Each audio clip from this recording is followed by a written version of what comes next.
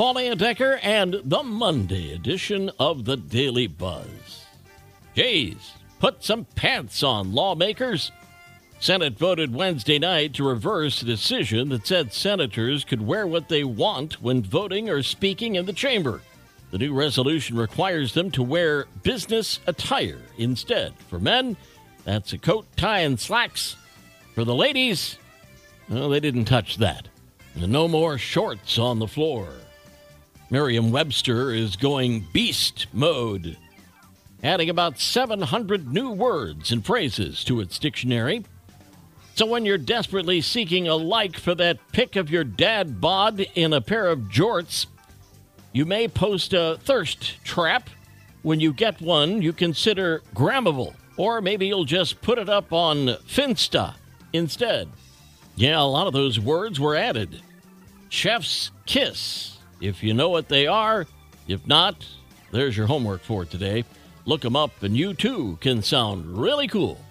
Not. By the way, there were twice as many words added this year than last. Back in the day, we used to just call them mutts.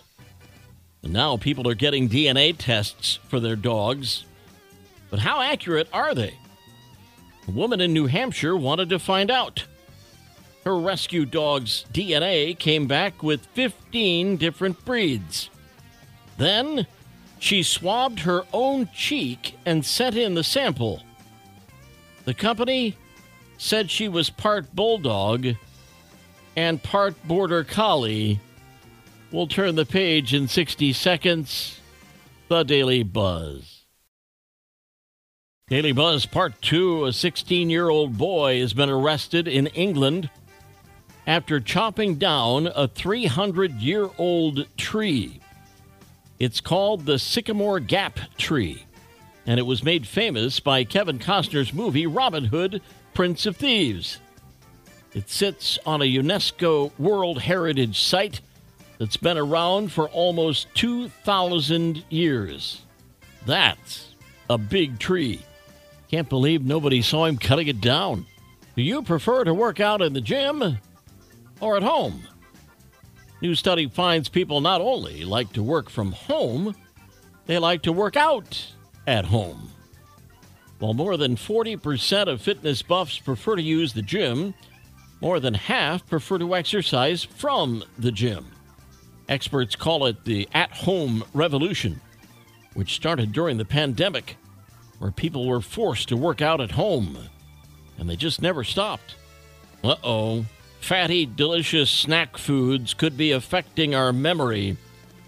Recent study on mice, where they fed the little rodents a high-fat diet. It led to an inflammatory response in the brain, which contributed to memory loss. They also found highly processed ingredients had a similar effect. Nothing really new here. We still know these foods are not good for us. It's just another reason they're not good for us. Order your free COVID tests yet? I did. Website is up, and you can put your order in. Get up to 4 per household on covidtests.gov. These tests should detect the variants giving people the ick right now. They'll be delivered to you by the U.S. Postal Service. Knucklehead news out of Pennsylvania, where a guy and his alligator were told they could not come into the stadium to watch the Phillies play the Pirates the other night. The man's name is Joe, and Wally Gator is an actual working emotional support animal. You may have already seen them online because Wally is actually a pretty big star on social media.